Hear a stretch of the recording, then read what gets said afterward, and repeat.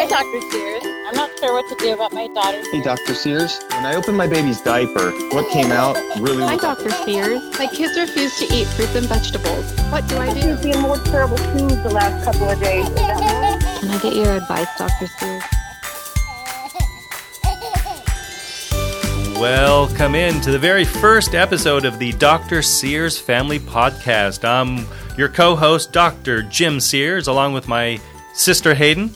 I'm a father of three, and you're a mother of three, right? Yes, I am. Yes, and you're also our office health coach. Mm-hmm. And this is it, Dr. Sears Family Podcast. We're going to have a lot of fun, right? Yes, it's going to be a blast. We're excited. This is our first episode, and so today we're going to kind of talk about what the podcast is going to be about, what things that we're going to do. We want it to be entertaining, yet informative, much like the doctor show that I co-hosted for 8 years, Emmy award-winning,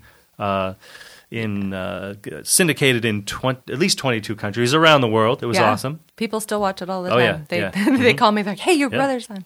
Still, yeah. And what about you, Hayden? Oh gosh, yes, I'm busy with my health coaching with my 3 kiddos. Doing some writing, which is really fun. Yeah, you have a new book coming out, right? Yeah, next year. Yeah, it's all around pregnancy, health, cool. motherhood, all that topic. I saw that on Facebook. Yep. That was pretty cool.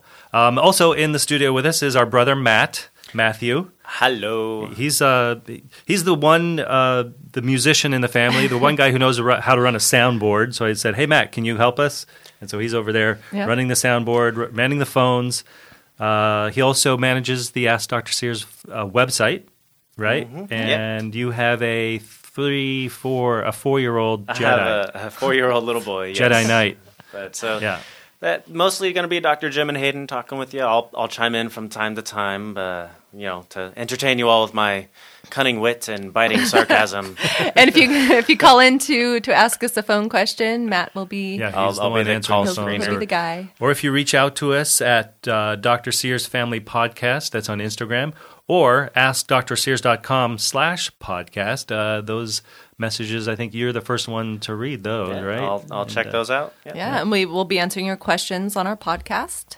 So you can tune in and listen. Exactly. I think later on, we actually, someone is going to call in with a question later on, so that'll be kind of cool to see what they want to talk about.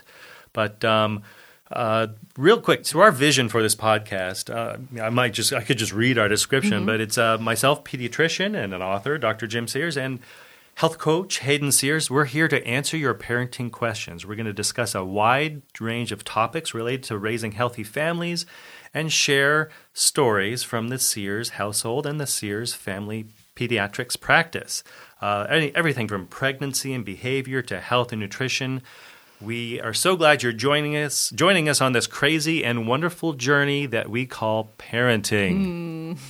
Today, it is rainy here in Southern California, which I love. Me too. Having grown up a little bit in the Midwest, I miss the good old thunderstorms and all that, but it's rainy. But I'm in a bit of pain because it was leg day at the gym this morning. Leg day is just the worst. But kudos to me because I knew it was leg day going in. This is day 4 in the gym, and I couldn't put it off any longer. My trainer, Isaac, said, "Yep, it's time for leg day." So that's great. Yeah. That's great. And at least you're carrying your exercise through December. You're not waiting until January to be like, hey, summer's just around the corner. I'm working on my beach body right now. That's actually not a bad plan. I honestly thought of that the other day at the gym. I'm like, you know what? Normally, we start like April. You start working on your beach body. Way too late. Yes, way too late. So I'm working on my beach body right now. But then after this, after the studio day, I'm gonna meet my wife for lunch down at the harbor and enjoying the rain and have some nice warm soup, some chowder. So I'm looking forward to that. But it is the holiday. It is the season. holidays. This is. And my favorite time of year. Oh, it is cool. So However, I normally eat really, really well, right? Mm-hmm. But yesterday, one of the dentists in the area, who I take my kids to, she dropped off this massive, I'm not going to say from what company, but it is a letter of the alphabet. You guys get it? You thinking what it is? No. Well, it's not A. It's not B. Anyways, it's a candy company, bunch of chocolates, and That took a moment. and oh man, and it's just sitting there, and all day long, I just kept going back to the I ate up all the nuts, the chocolate covered nuts. I even did the dark ones first. Then I, of course, the milk ones. I don't even like milk chocolate, but then there's this whole box of like peanut brittle stuff with almond brittle, and Man. I'll just have a little bite, and then. And then I just went back for more and more and more, and I started to get that like sugar buzz. I haven't had a sugar buzz in a long time. I didn't know you could get sugar buzzes in your 50s, but I did. So I got luckily I've got the next couple of days off out of the office, and so my plan is if it's still there when I go back on Monday, it's gone. It's gone. It's going to go in the trash. Do you guys remember what we used to get every year for Christmas? A chocolate thing. Oh, that a orange foot. thing? The chocolate foot. foot. The chocolate That was foot. the best. That was the best. So with Dad being a doctor in the area and Jim and Bob in practice with him, everybody would send the office these great gifts. Yeah. And I remember a podiatrist you guys were connected to every year. Dr. Radovic. Dr. Radovic. I still see him. Solid chocolate foot. Big old, it had to be 4 or 5 pounds. Massive chocolate foot. Yeah, Dad would bring it home and we just kind of and like... it was solid. It was a It was solid foot. solid. We would Yeah. like chop off a toe. I looked forward to that every single year when I was Does little. you still get it? Got to bring it over. No, we haven't had the chocolate foot in a while. Luckily. Yes, Luckily. so we're going to talk a little bit today about how to enjoy the holiday food and all the treats, but not have it devastate your health. Right, because So, I mean, life is short. You got to enjoy it, right? That's just And, part of it. But then, So a couple things, just off the top of my head and what I practice in my kids, kind of a rhythm we've gotten into over the years is, yes, we're going to enjoy the parties. We're going to enjoy the chocolate feet, the program, the holiday programs with the cookies and all that. One big thing we like to do is kind of like preloading. So if we know we're going to a party, and there's going to be a lot of dessert, we're going to eat a really healthy dinner. Or we're going to make sure the food we eat before we go is super healthy. We're not going to arrive so starving. We're not going to, if we know we have a party later, we're just going to make better choices during the day. I think that's a temptation, or not maybe a temptation, but sometimes a thought process. Hey, we got this, a Christmas party tonight, so I'm going to skip dinner. Hell, I'll just eat that, eat there, and and then you get there and you see all the yummy chips and stuff. You just munch, and you can really overdo it. But I've actually sometimes made a shake. Like a protein shake. I do those, once or twice a day, every day anyways, but I'll drink an extra one on the way to the party. So I show up, I'm not hungry. I'm feeling good, and then then I can concentrate more on socializing and singing Christmas carols and things like that. And when you're so hungry, your willpower is gone. So even if you go in with great intentions, you're really setting yourself up to not make good choices, and your kids as well. Yeah, and it's funny. Every Christmas, I am reminded that I'm allergic to one of the food dyes. I still, and I'll eat these Christmas cookies, and then boom, my face kind of blows up, and great. So I do try. I hopefully this Christmas, it hasn't happened yet. I'll try to remember to avoid. It's usually the sprinkles, or the red or green sprinkles on top of a Christmas cookie. Yeah. So. Anyways, don't ever figure it out and just avoid all food colors. Right. Hey, there you go. Yeah, I mean, a lot of people what do you mean? It's just food coloring. It's not, it's no big deal. But there's actually a lot of evidence showing that it does some kind of nasty things inside your body and your brain, and obviously, just beyond. Allergic reactions in some kids are just way more sensitive, and even in my population of kids with autism, many of those parents find that if they avoid food dyes, their kids' behavior is improved. And it's not just like it's a thing. Very cut and dry. It really is. That we see I know when my kids have food coloring, again, I don't exactly know which color it is. They get squirrely. They just get this extra agitated energy. I've noticed that. It's nice. I've been starting to see more and more natural food colors, though. They use like beet juice or turmeric or something. So check that out. Look for that if you need it. And I know, So my kid's a little older. I have an 8-year-old, 11, and a 15-year-old. But I remember when they were younger, they liked having boundaries when they would go into a party because it can be overwhelming, even as an adult. You see this big table of desserts. And so I like to just give them some boundaries to where I'm not hovering. They can make choices. So I would say, depending on their age and whatever situation is, let's pick 2 things. So they get to pick 2 things they love. They get to enjoy them. Okay, so but that's not going to overdo it. If I'm going to pick 2 things, one's going to be this massive full quiche thing, a whole. No, I'm just kidding, right? Within reason, yeah, but that's a good idea. Yeah. Like, hey, 2 or 3 or whatever. It is nice, and then they can kind of pace themselves and know, what, so they don't get sick that night. Yes, yeah.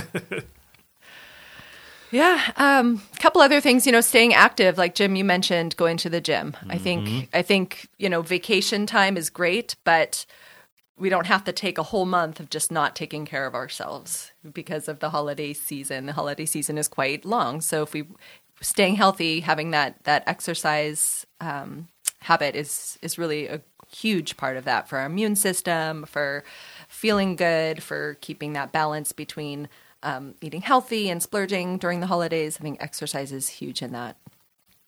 Yeah, for sure. And it's kind of nice if you're burning it off. Hey, my leg day earned me an extra treat tonight. Hey, motivation. That's part of it. Hey, Jim, can you briefly mention on what is it about exercise that keeps us, healthier during the holidays? Oh, well, I mean, there's a lot of benefits to exercise. It's more than just burning off the calories. It's there's cool studies. Let's just say 30 minutes of good aerobic exercise most days of the week, 5 days a week. It will boost your immune system. It obviously burns calories. It's good for, heart health is excellent. But in terms of brain health, it's kind of interesting. We've heard of that runner's high. It really is a thing. It is a long-term, we call it a euphoriant. It makes you feel good. We call it nature's Prozac, and also there's a concept of neural plasticity, which is the ability of the brain to fix itself, to rewire itself, which is important. If there's an injury or something or a stroke, that's obviously, the brain can kind of relearn skills by rewiring itself. But even just with aging and development as for a young brain, having extra neuroplasticity is good, and exercise boosts that, which is super important. There's a substance called BDNF, brain-derived neurotropic factor. Say that 5 times fast. BDNF. And exercise stimulates the secretion of that or of that substance. So what else? Epigenetics. The concept of epigenetics, meaning we all have these genes that can be turned on that cause bad things, and genes that can be turned on that causes good things in your body. Exercise helps keep the correct genes turned on and the bad genes turned off. So we could go on and on. Yeah. We'll probably have a podcast in the future about these specific topics too.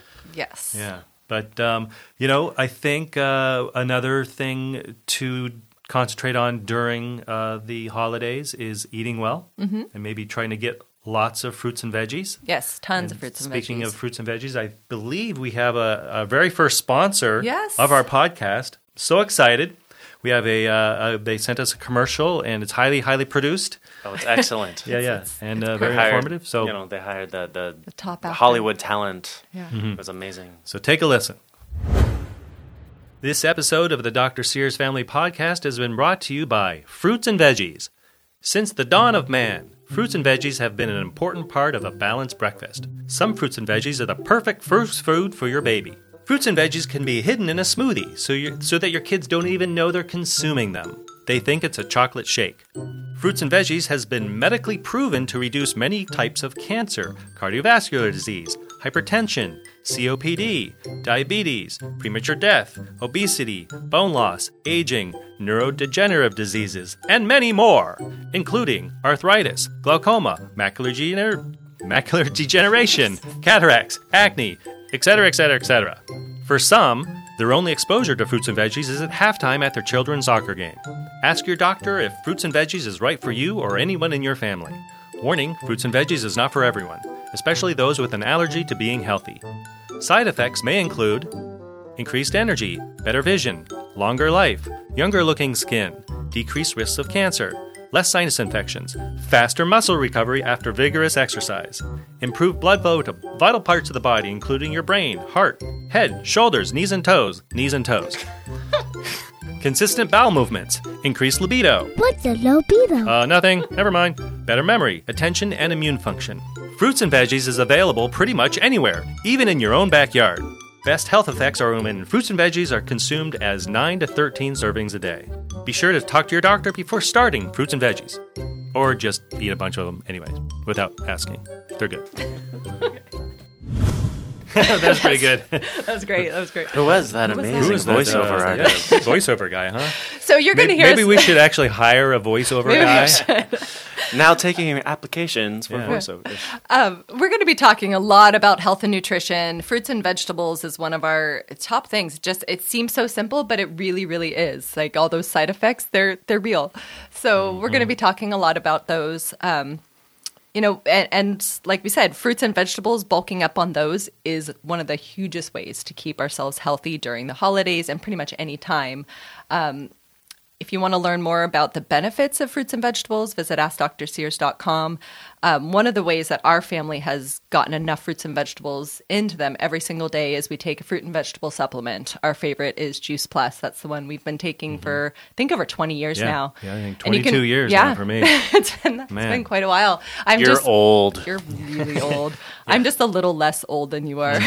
Matt, you're a lot less old. But if you want to read up more about Juice Plus and all the many benefits, visit AskDrSears.com, search up Juice Plus, and for sure. I think it's a significant reason why we are so healthy, and our dad is so healthy and has beaten some significant health challenges in his in 78 life. years. Anyways, for sure. All right, I think we're ready for a phone call. Our first phone call. Yeah. Dr. Jim, caller Elizabeth on line 2. Elizabeth, how's it going? Where are you calling from? Hi, Dr. Jim. I'm in San Jose, California. The Bay Area. Yeah, Bay Area. Nice. It's Go cold. Warriors. So what's up? Well, I'm a first-time mom, about 23 weeks pregnant. So, of course, lots of questions. Getting to that place where I'm starting to look, shop around for pediatricians. So I thought you might have some good insight on, just advice, kind of tips on when interviewing pediatricians, kind of what to look for and how you know it's a good fit for you and your baby. Gotcha. Well, if you don't mind driving 7 hours, you just come to our office. Oh man, I wish. Actually, I'm trying to figure out how to open up offices in different cities. So wouldn't that be cool? Oh. Wow. First, I need to figure out how to make a clone of myself. Oh yeah. And then no. Okay. So, but for real, until I don't think that'll happen before your due date. So. Finding a good pediatrician, it's a very unique relationship. I mean, it's a professional relationship, but you're with this person for potentially the next 15, 18 years of your child's life, sometimes longer. I've got kids that are 21, 22. I even have some kids that were our patients as, we saw them as babies. Now they're parents, and they're bringing their kids. That's so special. Yeah, I mean... So anyway, I have one child, or a mom now. We saw her as a baby, and then she was my daughter's roommate in college, totally random, out of state, and now she's bringing her baby here. Anyways, okay, so how to find a good pediatrician. Yeah. I think a great way to start is asking some of your friends who are like-minded, because then you're going to cut down on. If you just open a phone book. Oh, who has phone books? If you do an internet search. Wait, what? How old am I?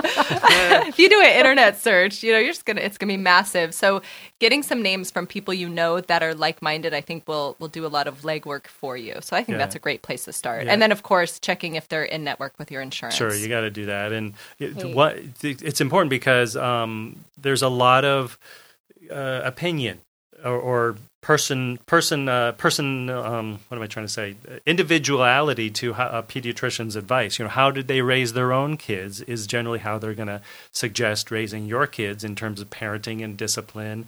And there's different parenting styles out there, and you want somebody that's going to kind of be on the same page. What are their how supportive they are on breastfeeding? What about their vaccination philosophies? And I know there's supposed to be one way of doing it, and that's how all pediatricians are supposed to do it. But in reality, that's just not the case. As a matter of fact, in California, about 25% of pediatricians use just a different schedule. They maybe do something more individualized for the patient based on their individual needs. So sometimes it's not a one size fits all, and when it comes to there. And then going in interviewing, use Hayden's suggestion, find a few that, okay, sounds like we might jive here, see if they have a website, which reminds me I really need a website for my practice. We have AskDrSears.com, but for my own office, and that's a bummer for Matt because he always gets all the emails for our international website, and just patients are emailing you or interested patients are emailing you, but go visit their office, look at their hours. Is their waiting room clean? Is it kid friendly? A lot of patients ask me when we do the prenatal interview, do we have a sick waiting room, and a well waiting room? And we actually designed our office to have that, and we did for a while, but it just didn't work. And a lot of offices find that even the sick waiting room, nobody even if you're sick, you don't want to be in there anyways because your child might be vomiting, but the other 3 kids in there are coughing. So what we found is we just don't. If kids are sick, they just go straight back into a patient room. They don't even have a waiting room for the sick kids, and that's one way of doing that. So you maybe ask the pediatrician if he has any subspecialties or special interests, and for me, it's nutrition and preventative care and helping the kids develop a healthy lifestyle and healthy eating habits and that sort of a thing. Yeah. I would pick a couple things that are really important to you and use those as a baseline to see if they're like-minded. So, for example, if you're really into more of a holistic approach to medicine, ask them about that. Maybe even say something like, if my baby has an ear infection, what would be the process of that? And if they say something like, we start antibiotics and that's kind of their first go-to, that might be a clue that they might not be a good fit for you. Or say you're wanting to breastfeed kind of, longer than what's typical, maybe a year or so, and you ask them, okay, what, in your opinion, what's a great time to start weaning a baby? And they're like, right at 6 months, they start eating food, and, it's really not necessary after that. That also might not be that would be a clue that they wouldn't be a good fit for you. So just kind of having a few questions as markers, because that way, if they kind of fail those questions, you really don't need to move on in the interview process. Mm-hmm. Yeah, and sometimes asking more, you don't want to be too interrogative or whatever, if that's a word, but some like the breastfeeding. Ask if I'm, the baby's born, and if I'm having a hard time breastfeeding, do you have somebody that can help me? And then just see what their answer is. Something like, the doctor probably will say, they have some great lactation consultants in the hospital, but then I've got some good ones on the outside. I can help you. They'll come to your house if you need. You can kind of, just by the enthusiasm of their answer, you can kind of tell where they stand on that. And in terms of, I get a lot of patients, they have not just the pediatrician, but then they got their alternative, they got their, the chiropractors and the naturopaths, and maybe just say, hey, do you ever recommend chiropractic for kids if it's needed, and when would that be? And just it kind of gets them talking, and if they kind of gloss over it and don't really give you an answer, then you can kind of tell where they stand. Cool. Yeah, that pretty much answers my question. I like how you guys said, just really figuring out what's important to me first and letting those be kind of the leading questions and go with that first. Because, of course, I want to write down a list of 50 questions and have the next 18 years planned out. But, of course, that's not realistic. So, wonderful. A great place to start. Thanks, guys. You betcha. Bye. One more thought on that. You've got your big practices and you've got your smaller practices, and they generally are a different experience. Our office is small. Most of the patients, it's either myself or my dad or one other doctor, Dr. Cohen, that we have. And so patients they like being able to come in and know they're usually going to see the same doctor, whereas with the bigger practices, it's going to often be a different doctor each time, and so just be ready for that sort of experience.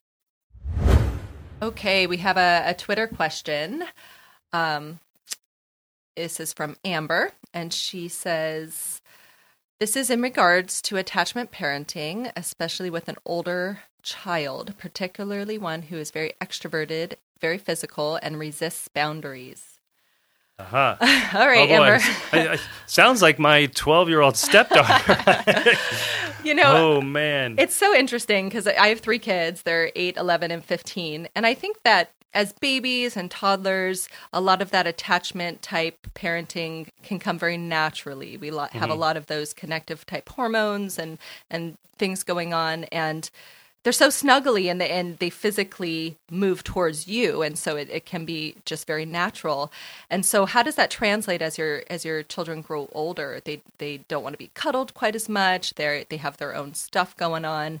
And then now, especially with my teenager, she doesn't really want me to give her all those hugs and snuggles. And so, especially one who's very extroverted, you might not feel like they need your attention because they're very happy to get that elsewhere.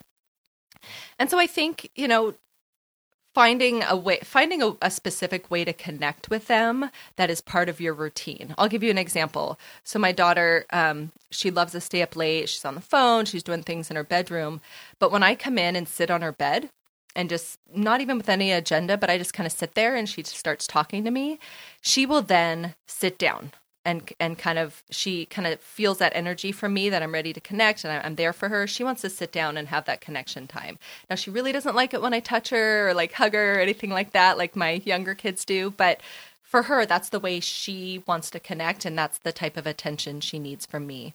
So kind of finding something that would fit for your older child, I think, is a great way to connect with them.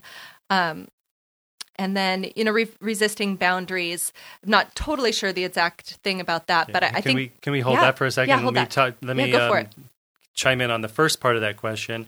It seems like, the natural, the natural, I call it natural form of parenting, but the attachment style of parenting, which is just being nurturing and hands-on. And very much responsive to your child. Needs, And when I did that with my kids, we didn't really call it attachment parenting. We just were parenting. This just seemed to be what came naturally. And it gave us a nice foundation of trust and closeness that then just translates to, now that they're 24 and 20, a good relationship. And so, I don't think there really is a quotes attachment style of parenting for teens. It's just by then you're just trying, you're just right. kind of rolling with the flow and everything. But I think and that brings us to the boundaries, right? Well, I think what you've done is you've set up, like early on as babies and toddlers and young kids, you've set that up. You've almost like put that investment in early on, and that just naturally carries on into throughout. And in fact, even as I'm 40 and I'm still very much connected with my mom and dad, because that's how we operated early on. Yeah. So, and I think it sets up the foundation, like I said earlier, of the child knows your parents are going to listen to you. Hey, if I have an issue, my parents are going to be there and they're going to listen to me. They may not agree or whatever, but just knowing I got somebody is good. Yeah, there's that trust there. Now, in terms of boundaries for older kids, and I have to think we're talking about teens or even not. I'm even Matt. I'm guessing you're thinking even with a 4-year-old, you got to deal with boundaries and I have to set limits on his cell phone use and everything. Oh boy, there was a famous educator. I wish you could look this up on the internet right now, Matt. But they had written a little theory or an essay that you could build the most amazing playground in this entire universe, and it'd be the perfect playground for this child. But unless you put a fence around it, it's not going to work because the child will venture out and get into the street or just children need boundaries, and that's just how it is. And we are really struggling with that with our 12-year-old now. She is just pushing every little boundary. She doesn't like anybody to tell her what to do, even the teachers. We're actually we have a teacher conference later today. Oh boy! Apparently, she's been not telling the truth about her homework and whatnot. But boundaries are a part of life. There's going to be taxes. There's the IRS. There's the CHP. There's speed limits. There are a lot of rules that you may not agree with, but you have to follow. And if you don't, there's consequences. And we're dealing with that. As a matter of fact, we don't have a lot of boundaries for our tween right now, just because we like to give her the freedom. But we've picked a few very just small, specific boundaries, and one of them has to do with cell phone use, and she always it's kind of a stupid rule, but it's our kind of, we call it our fake rule or our practice rule. The only reason that rule is in there so that she can get used to following a rule that she doesn't agree with, and it literally is like less than 1% of her entire day. There's a time she's not allowed to use her phone, and she just butts heads with it all the time. And we eventually told her, the only reason we have this rule is so that you can learn to follow a rule that you don't agree with. And then she settled down about that. So and we kind of went further, and every time you argue with us about that rule, we keep that rule. And if you can learn how to follow that boundary and that rule, then it'll probably go away. Yeah. So. And that, what, teenagers are actually very much wired to push boundaries. That's just part of their process of becoming adults, becoming separate for us. So finding that balance between holding certain boundaries and letting them find their way and explore, it's a hard balance. And I have a teenager and a tween, and it's hard. But finding what works for you, I like just having a small handful of things that are very, very much important and insisting they hold those lines, I think is a great way to proceed. Right. And when my kids were younger, we kind of picked our battles, but we made sure if we ever placed a limit, maybe it was playing with a toy or something like that. No grabbing that in the grocery store. Now, most of the time I'd say, go ahead, fine. I don't care if you play with that can of soup that we're just going to get rid of in 30 seconds when you see the next box of whatever. But if I did say, nope, we're not going to play with that, I stuck to my guns, and that was it. I just thought, do you remember this when you were younger, Hayden? Now I learned to obey my parents pretty early and often, and just I found that the more I said, okay, sure, I just went along with the flow. Things seemed extremely just more smooth, and we wouldn't clash. I remember a time when my parents were trying to hand down a grounding to you. I think, Hayden, you're grounded for 1 week, and you freak out, you're arguing, yelling back at them, and I pulled you aside and said, Hayden, just go with it. They'll forget about it in 2 days. Unless the only way they're going to remember for it's a whole week is if you keep yelling about it. Yeah. And a lot of my week or 2 week groundings were reduced to 2 days because I'd say, okay, I'm grounded, and just shut up about it, and then boom, 2 days later they forget about it. Now then you just clash. No, it's not fair. I can't be grounded for 2 weeks. Yeah, I should have listened. Yeah, well, I said, Hayden, I figured it out. Just go with it. Yeah, I think you should talk to my daughters. Talk to my daughters. Yeah, maybe I'll do that. We're having Callie's having her birthday party at Knott's Berry Farm this Saturday. So we're taking them. Maybe I'll pull them inside and say, hey, you guys. Yeah. Seriously, this is a brilliant way to move forward. Yeah, this is how you do it. Yep. Thank you, Jim. Okay, good. So, there's a topic that every parent wonders about, and it's funny. My kids and money, and how to teach your kids about money. And it's so funny. Many kids, the concept of where money comes from, how much does that toy car even cost? It's kind of funny sometimes seeing the lack of understanding in kids and the awareness, Yeah, and it's interesting. My kids were quite different. My daughter, I kind of spoiled my first daughter, my oldest. I kind of spoiled her, and but then my son, through no effort of mine, he kind of he instead of asking for me to buy him something, can you buy me this toy car? He would just, Dad, how can I earn enough money to buy the toy car? Oh, wow. He just was kind of good job, Jim. That's I know. great. I didn't do anything. But we got an article here about 10 smart ways to start teaching kids about money. Mm-hmm. And this is mainly geared towards your grade schoolers. Once they're in high school, hopefully they've learned these. That's a whole other ballgame. Although it's funny, our 13-year-old is talking about what she wants to have as her first car. Oh, wow. And the cars she's naming are well over $50,000. And I said, well, you got 3 years. If you save all your allowance between now and then. And then win the lottery. You might be able to get that 4-door Jeep that you want. But anyways, okay. The first one is play games that have to do with teaching kids about money. Mm-hmm. All right? And, Monopoly would be a good example of that. And it's at least, the kids start using their math skills and having to plan ahead. Do I want to spend $100 or is it $200 for the railroads? Or should I save? I don't have $200 or whatever. Although with a Monopoly, as when I played Monopoly as a kid, what I learned was be the banker so you can cheat. Right.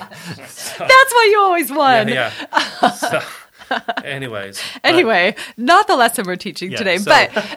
So ideally, if you can do Monopoly, make sure the bank is above the table for everybody to see it. Make sure Jim is not the banker. And everybody acts as the banker. Yeah. So. But I mean, simple concepts like, okay, if I buy this railroad, I might not have enough money if I land on somebody's park place that has 2 hotels. So like navigating and saving and all that. How'd you get 2 hotels on one property? Hotels? That was an epic game. So you're cheating. I'm cheating. Right, yeah. No, I'm just investing in real estate. Okay, number 2, take your child shopping. So I had 3 kids. I have 3 kids. I homeschooled. So when they were younger, we did a lot of stuff shopping. So a lot of teaching shopping about lots of things. And honestly, I wanted to get out of the house a lot. So we would go to the grocery store and just kind of hang out there. And up front, my kids would kind of know what we're doing, and they would bring a certain amount to the store, and they knew that they could get something. And so that was a really big way we taught them the value. So if they have 4 quarters, they have to decide what they're going to use that for, and helping them count the money, helping them check the price, and what does that mean, and maybe why we shouldn't spend it all on something versus another thing. Just having that conversation is that's super cool. I like that. When I would take my kids shopping, I would often have them help me figure out what the best deal was. Okay, we can get 3 pounds for $4 of whatever it is, or we could get 6 pounds for $5. Well, which is better? Well, it's first like, well, $5, that's more. Well, but then you get double, and helping them start to kind of figure out ratios and which is the better deal is something you can do while shopping. And you're doing this with like 2-year-olds, right? Yeah. What kind of ages would you suggest? This is grade school. We're talking about grade school. Once they're getting their math concepts. But you could even, before they get their math concepts, the next point is talking about an allowance. And I think it's nice because it gives the child something. My kids always earned their allowance. It was you earned it by doing your chores, but still they would get an allowance, and that allowance was, instead of just buying every item of clothing that our teenager or grade schooler would want, we'd say, well, okay, that's going to be your allowance. It covers those kind of things. So then you get to decide: are you going to buy that 1 pair of jeans, or are you going to save her allowance for that video game that you've been talking about? And it allows them to kind of learn planning. And, okay, well, if I just blow my allowance every month, I don't have anything saved, and that doesn't, then I can't get the really big thing that I want. And it's just a good idea. And it can start pretty darn young, just at a quarter or $1 for a 3 or 4-year-old, and they can have their own little stash and save their money. Yeah, and that brings us to the next point, encouraging them to save. I think taking ownership, and even if it's just that couple quarters, taking ownership in that they have to take care of it and not lose it and decide, like you said, whether to save it or not.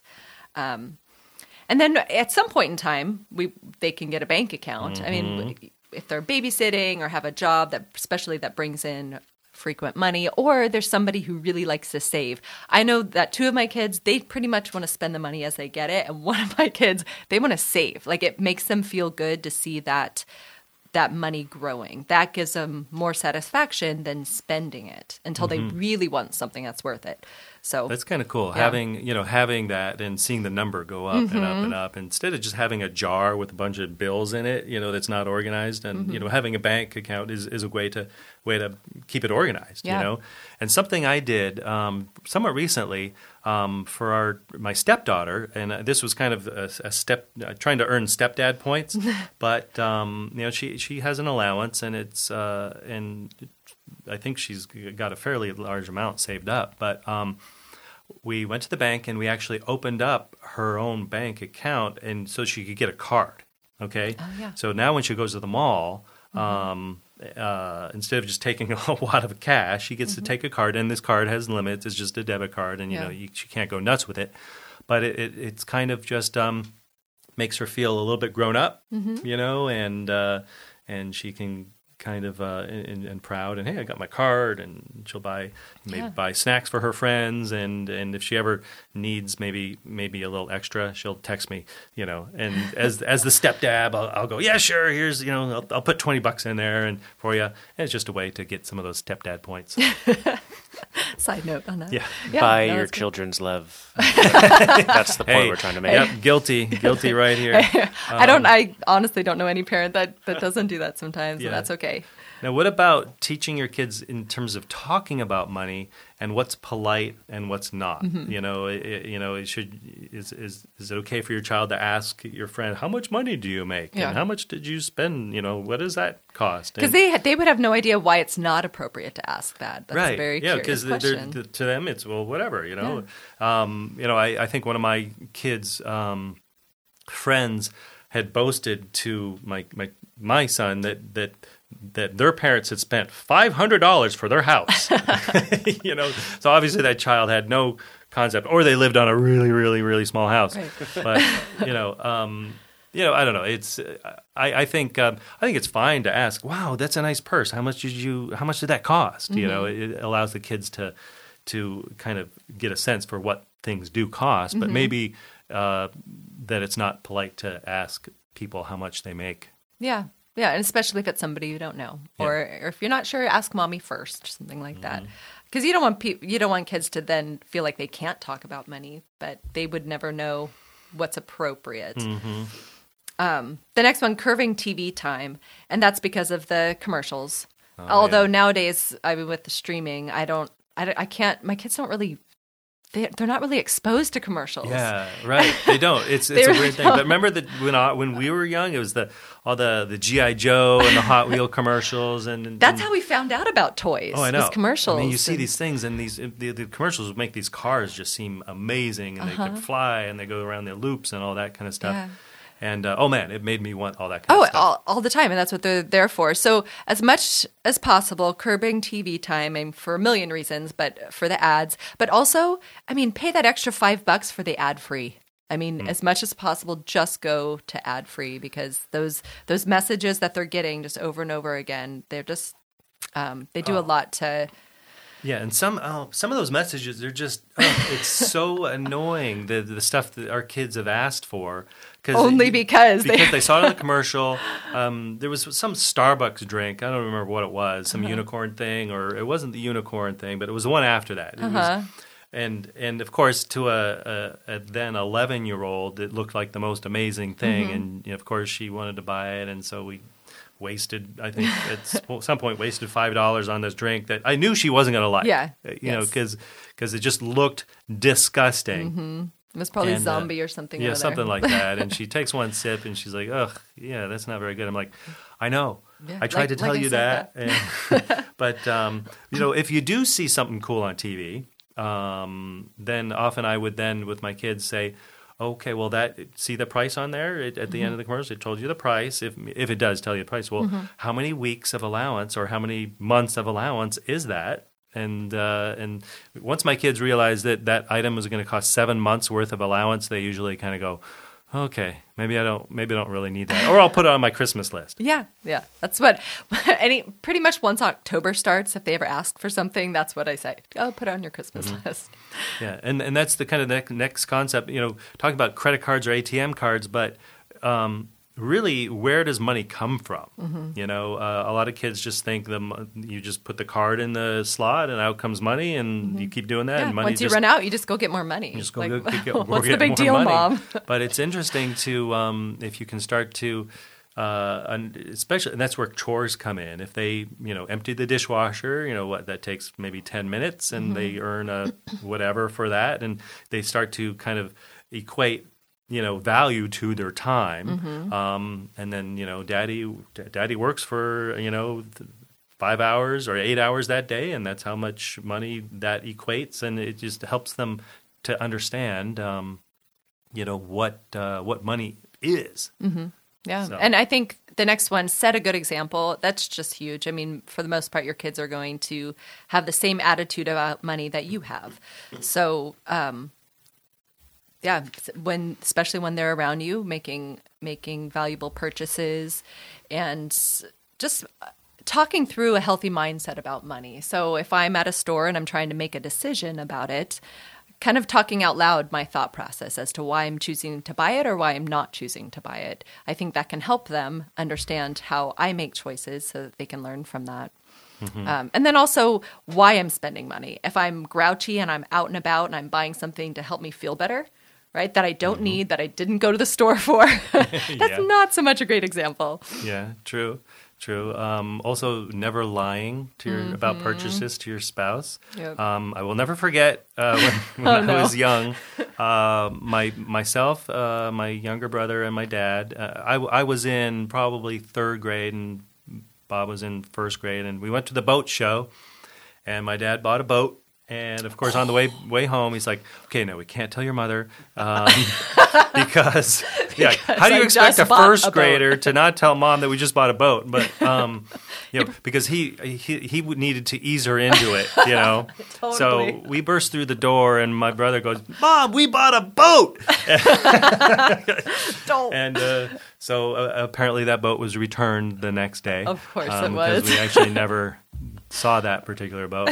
But but that's by being open with your partner or your spouse about purchases, it teaches your kids about honesty and not hiding things, and that's important. Yeah. And then the last one, teaching generosity. I think, especially where we live in this society, helping kids know that one of the biggest responsibilities of having money is sharing it, being generous. And so even at a young age, I've even heard have 3 envelopes, one where they save, one where they give away, and one where they get to buy something that they want, so that they know that there's kind of 3 basic ways to manage your money: save, spend, and donate, to be charitable with their money. And I remember being little, my parents actually did really well with this. I loved saving my money, even just a few pennies or my change that I hard earned when 4, 5, 6 years old, and I would take it to church and put it in the jar for the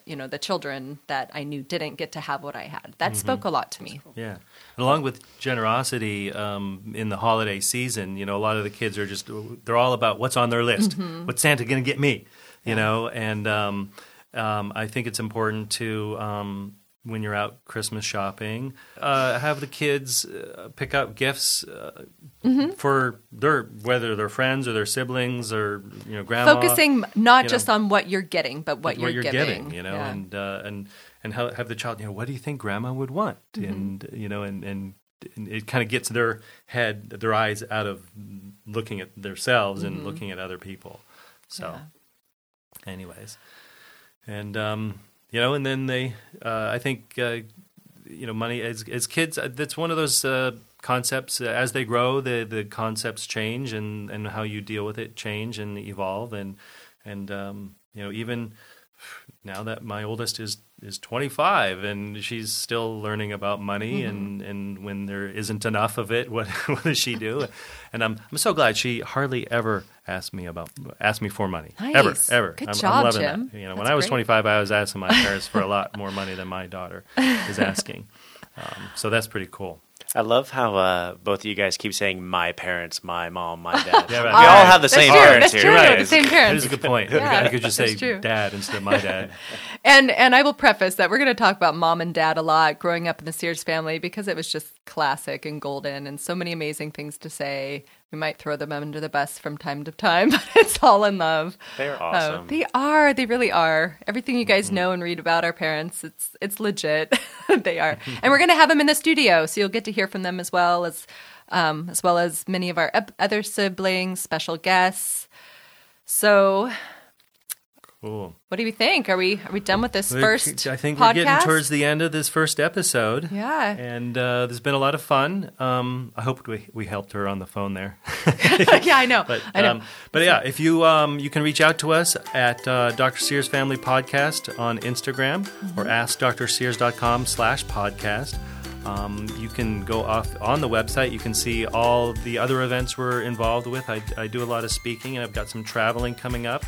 I'll throw out some of the dates. Wednesday, February 6th, I'll be speaking in Carlsbad, California. That's nice. It's only like a 30-minute drive from my house. Then the next day, I'm in Tucson. And then Friday, February 8th, I'm in Scottsdale, Arizona, talking about healthy nutrition for your family. And I've got a few other dates that you can see on our website later on in the spring as well. So, Well, wonderful. So, you know what? We forgot to decide on a way we're gonna say goodbye. We were gonna do like an outro. Like an outro. Yeah, be good parents, everybody. Yeah. Right? Or like